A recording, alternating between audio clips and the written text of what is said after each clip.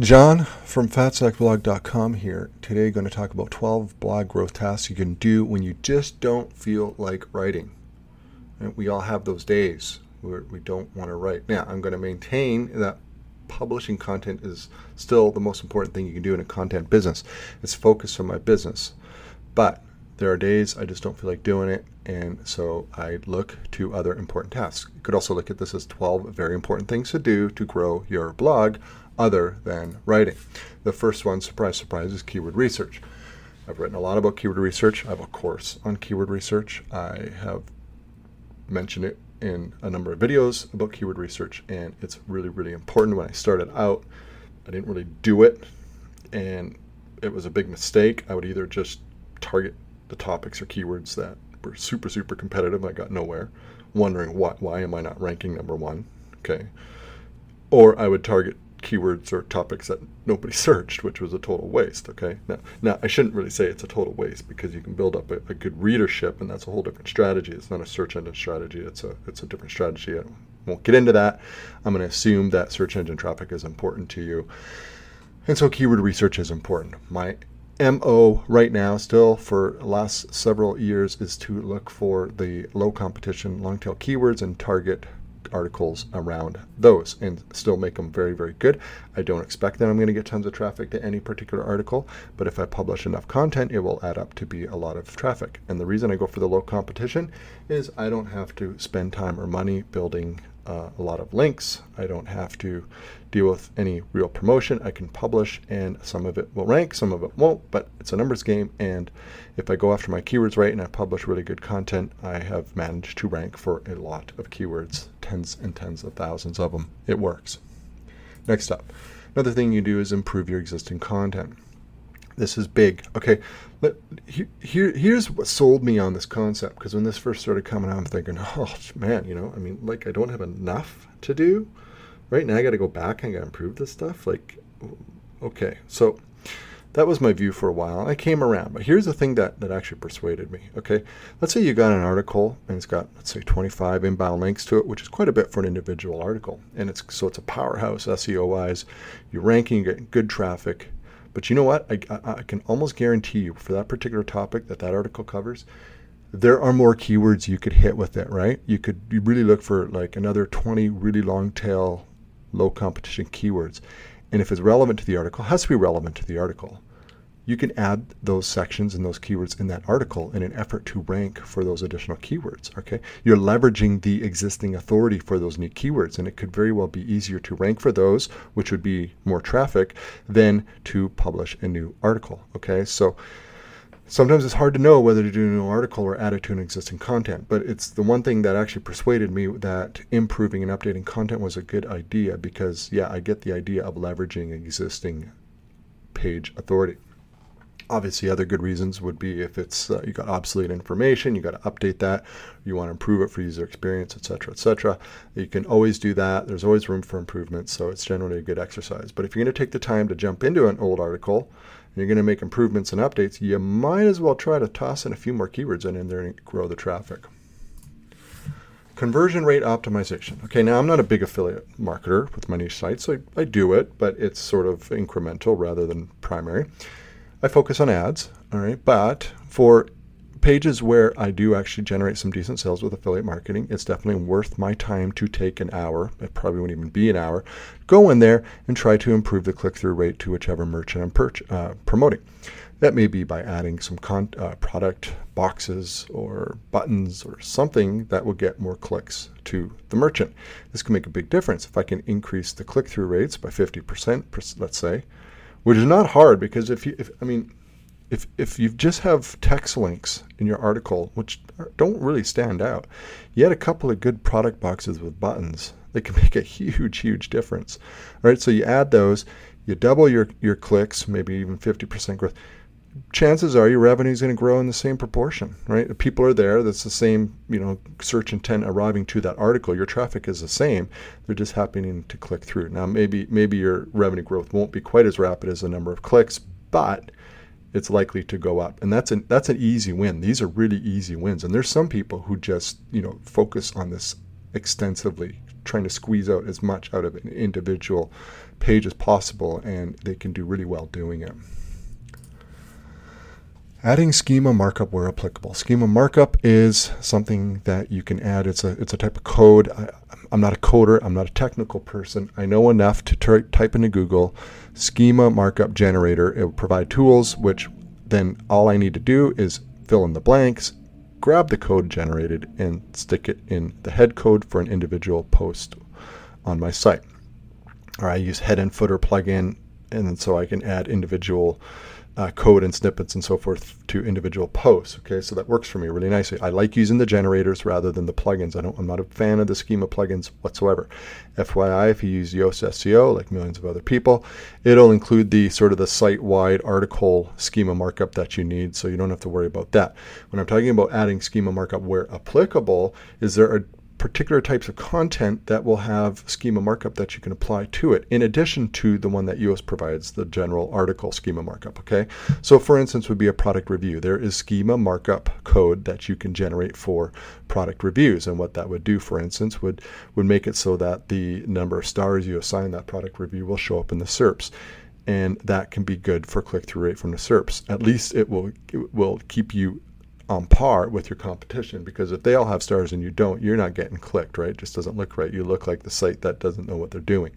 So schema markup is important. Same with like recipes. You can do schema markup, FAQ, how-tos. There's a whole list of articles, different article types that you can add schema. Spending some time going back into your articles, adding the schema markup can be time very, very well spent.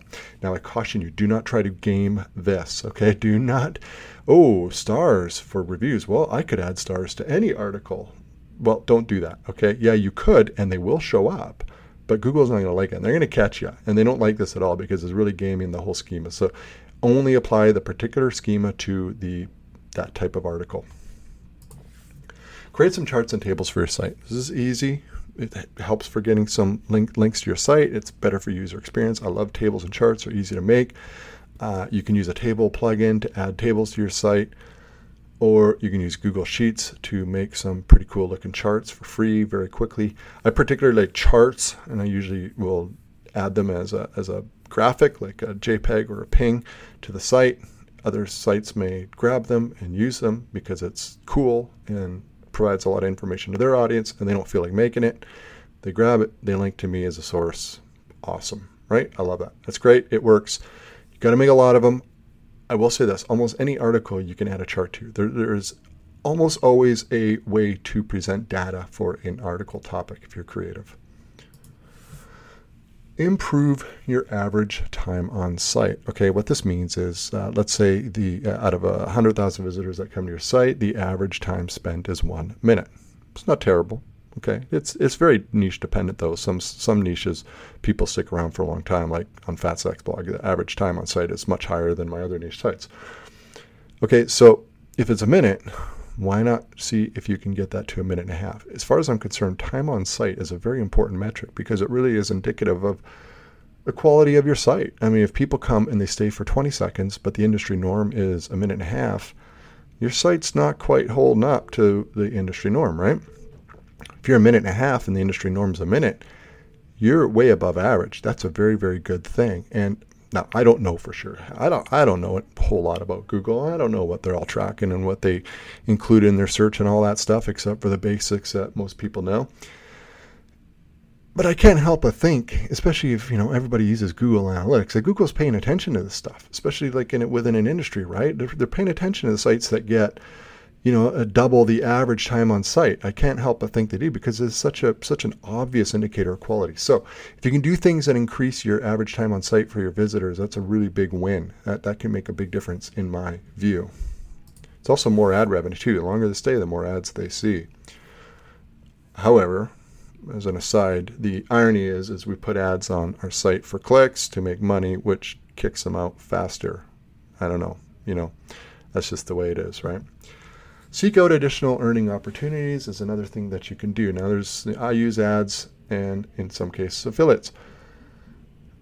There are a lot of ad networks out there you can research and you can try. Everybody usually has the one big earner, right? The main one that does the lion's share of the heavy lifting, but there's always some additional ones you can add for incremental revenue, right? Could be a native ad at the bottom, could be, who knows, a video ad player that you put on your site, etc., etc.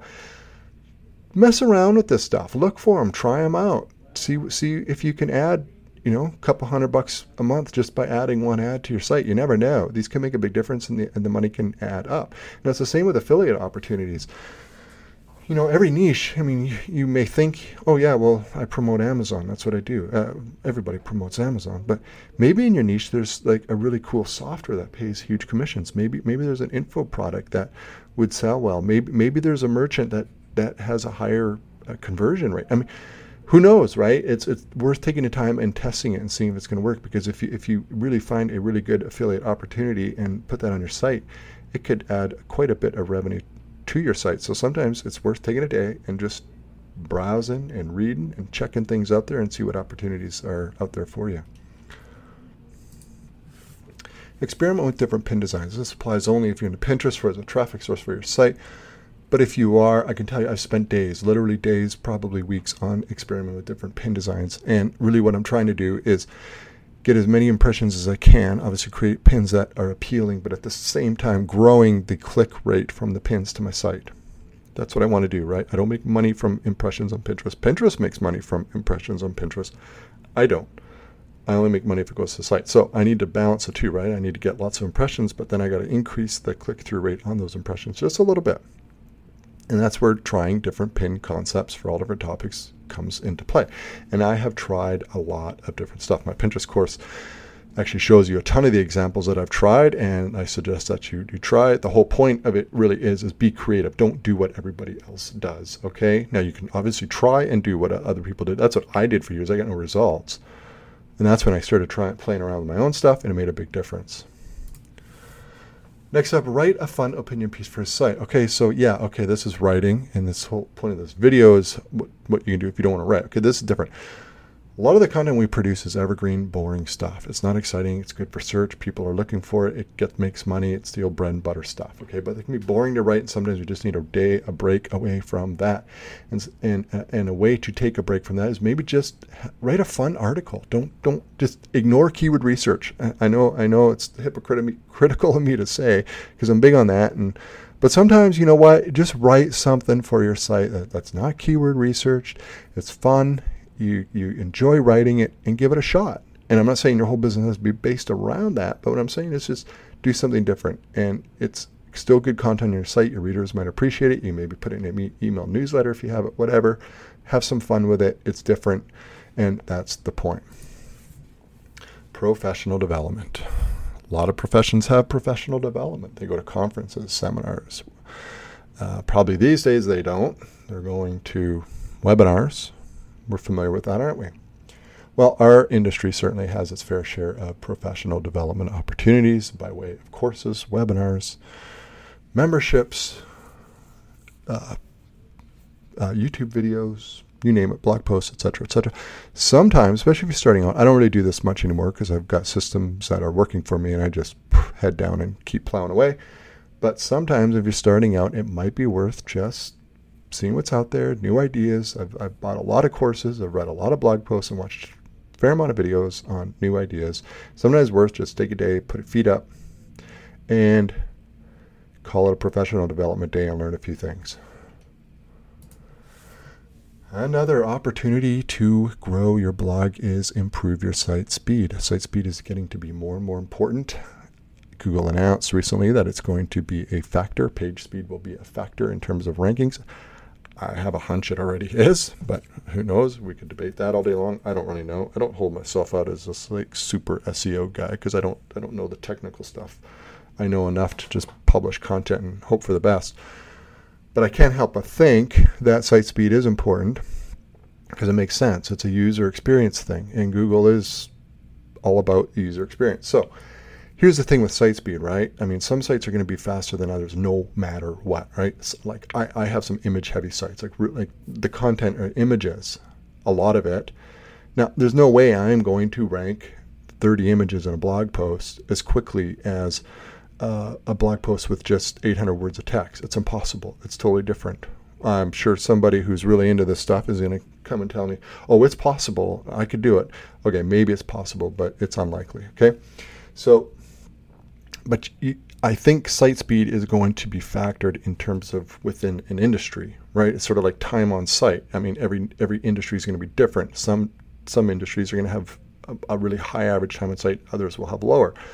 And so I think same with site speed. It's kind of relative, right? How does my site perform with other sites that are similar to mine? That's going to make all the difference, right? So the bottom line is site speed is going to be important if it's not already, and it's worth investing time and money into it to speed up your site. Taking a day or two, reading up about it, trying a few things to see if you can make improvements is these days very, very much worth your time. Okay, another thing you can do if you're into building links is guest posting outreach. Recently I published a post and it sent out an email. Is guest posting dead? You can go check it. That's literally the title.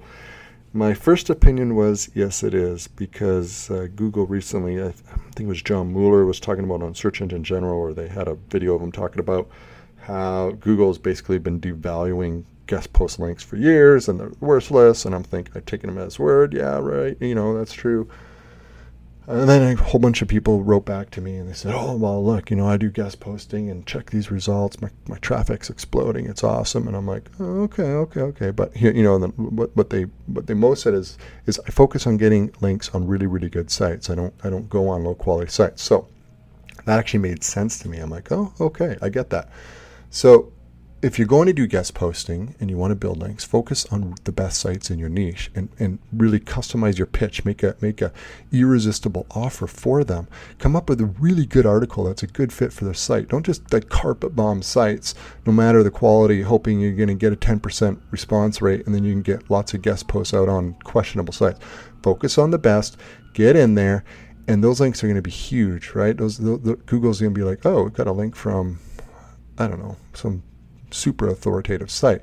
That's going to make a big difference. I think those are fine, and you're not going to do those at scale. You're not going to do like hundreds of them because you don't need hundreds of them.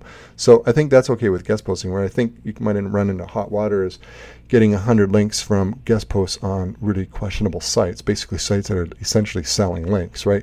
And when we use this term outreach and guest posting as if this is white hat stuff, right? But let's not kid ourselves.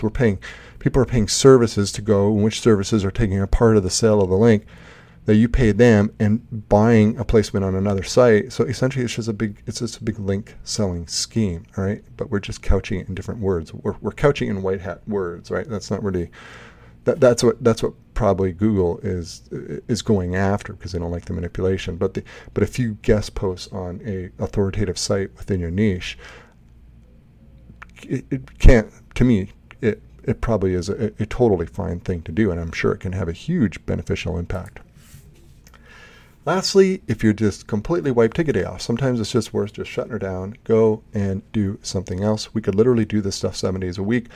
The work never ends. My work is never, ever done. I'm never done. There's always something else I can do, and I'm sure you can relate. So at some point, you just got to say, I'm not doing it today. I'll come back to it, refresh, and probably will be able to get more done, because doing this stuff 7 days a week, just eventually, like, as fun as it is, and as much as I like it, doing it every day, 7 days a week, 30 days a month. I mean, I've never done that, so I couldn't fathom. So anyways, take a day off, refresh, return. That's a wrap. Thanks for listening.